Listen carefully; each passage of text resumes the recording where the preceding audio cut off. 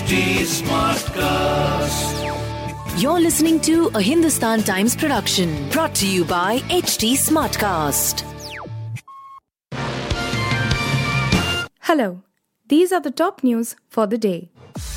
As Joshimath is battling a gradual sinking of the land with several structures being identified as dangerous to live in, the government on Wednesday said compensation will be given according to market value to the owners of the establishments which will be required to be demolished.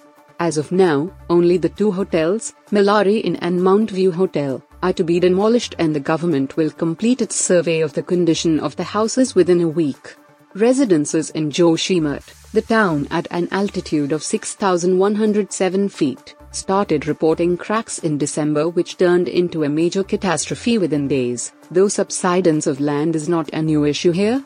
The demolition of two hotels was stalled on Tuesday owing to the resistance of the hotel owners who claimed to be caught off guard by the sudden developments and said they were not informed by the administration. Meenakshi Sundaram, Secretary to Uttarakhand Chief Minister Pushkar Singh Dhami, held a meeting with the residents and owners of establishments which have been damaged in Joshimath subsidence to discuss the issue. The Uttarakhand government has announced 1.5 lakh interim relief to affected families who have been shifted out from their residences in the wake of the Joshimath disaster. Sundaram said Malari Inn and Mount View Hotel will be demolished because they now pose a danger to the surrounding structures. These two buildings will crumble and will pull down another 15 to 20 structures, Sundaram said, adding that people have been asked to give applications on their own if they fear that their structure will collapse. Our evaluation team is evaluating all houses so that we have the measurement of every house in case they come down. We are giving 1.5 lakh to the families who have been moved out of their residences so that they can shift to any comfortable area with their belongings, Sundaram said. When visionary Manohar Parrikar was the Defence Minister of India, he had suggested to then Navy Chief Admiral Robin Kadowa that Indian Navy should exercise the option of 3 more Kalvari, Skopne, class rather than go for fresh acquisition of 6 of Project 75I, air-independent propulsion-equipped submarines. Admiral Dowa did not agree, because of which the options clause for Project 75, which was approved by Atal Bihari Vajpayee government way back in 2003, was cancelled in September 2016. On July 20, 2021, the Ministry of Defence floated a request for proposal, RFP, for a equipped 6 Project 75I class submarines at the cost of 40,000 crore.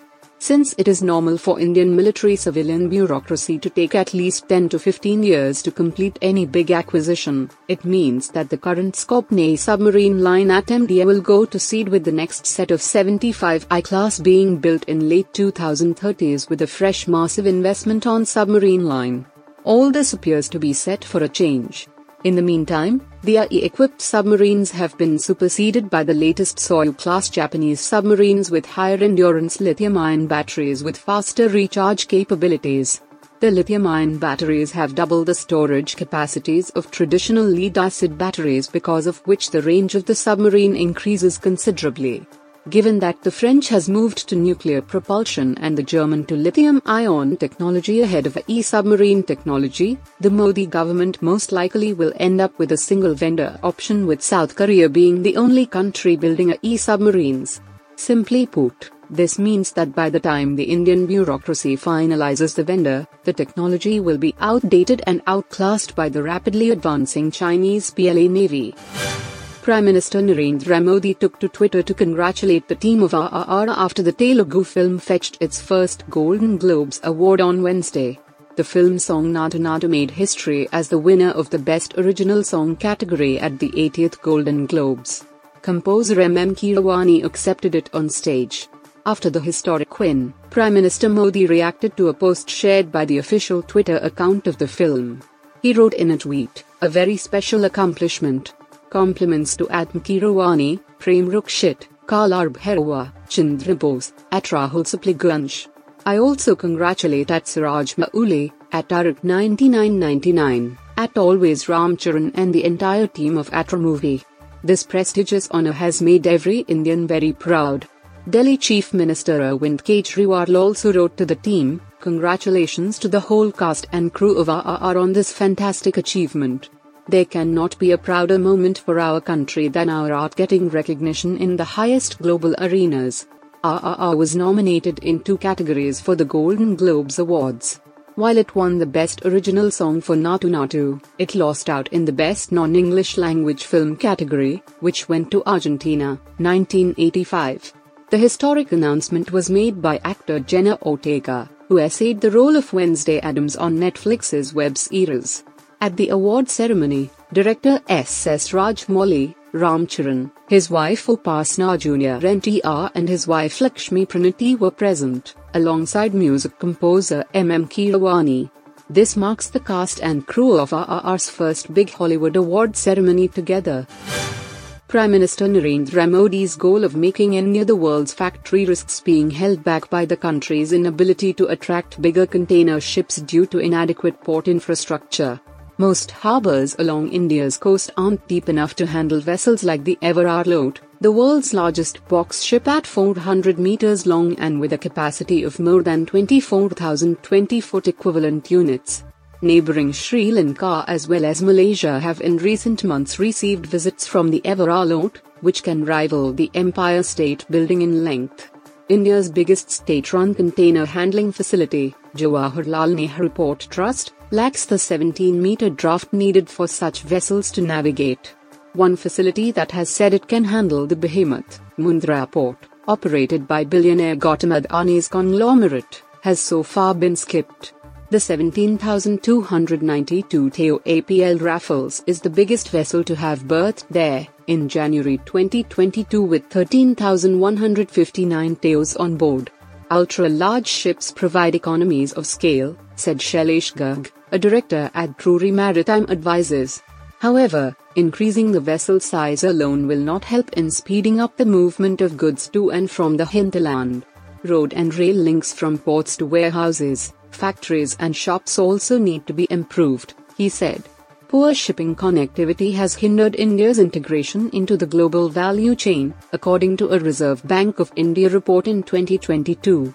The country scored 34% in the GVC Participation Index compared to 45.9% for the 10-member Association of Southeast Asian Nations, the RBI said. Vietnam was above 50% in the gauge, according to a separate report.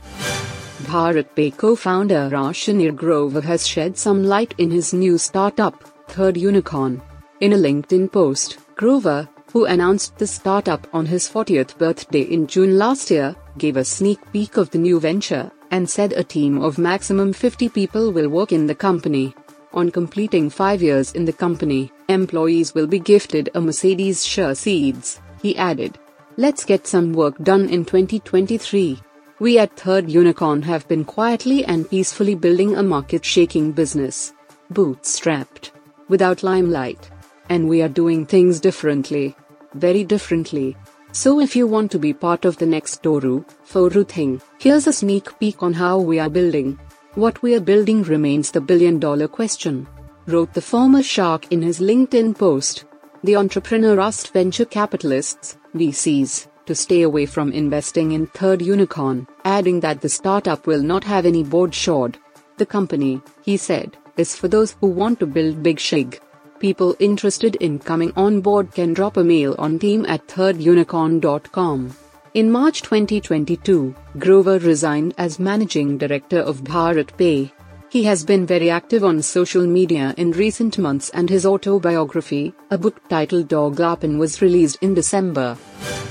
You were listening to the HT Daily News Wrap, a beta production brought to you by HT Smartcast.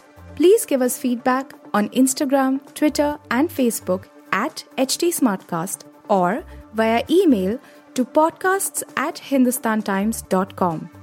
Until next time.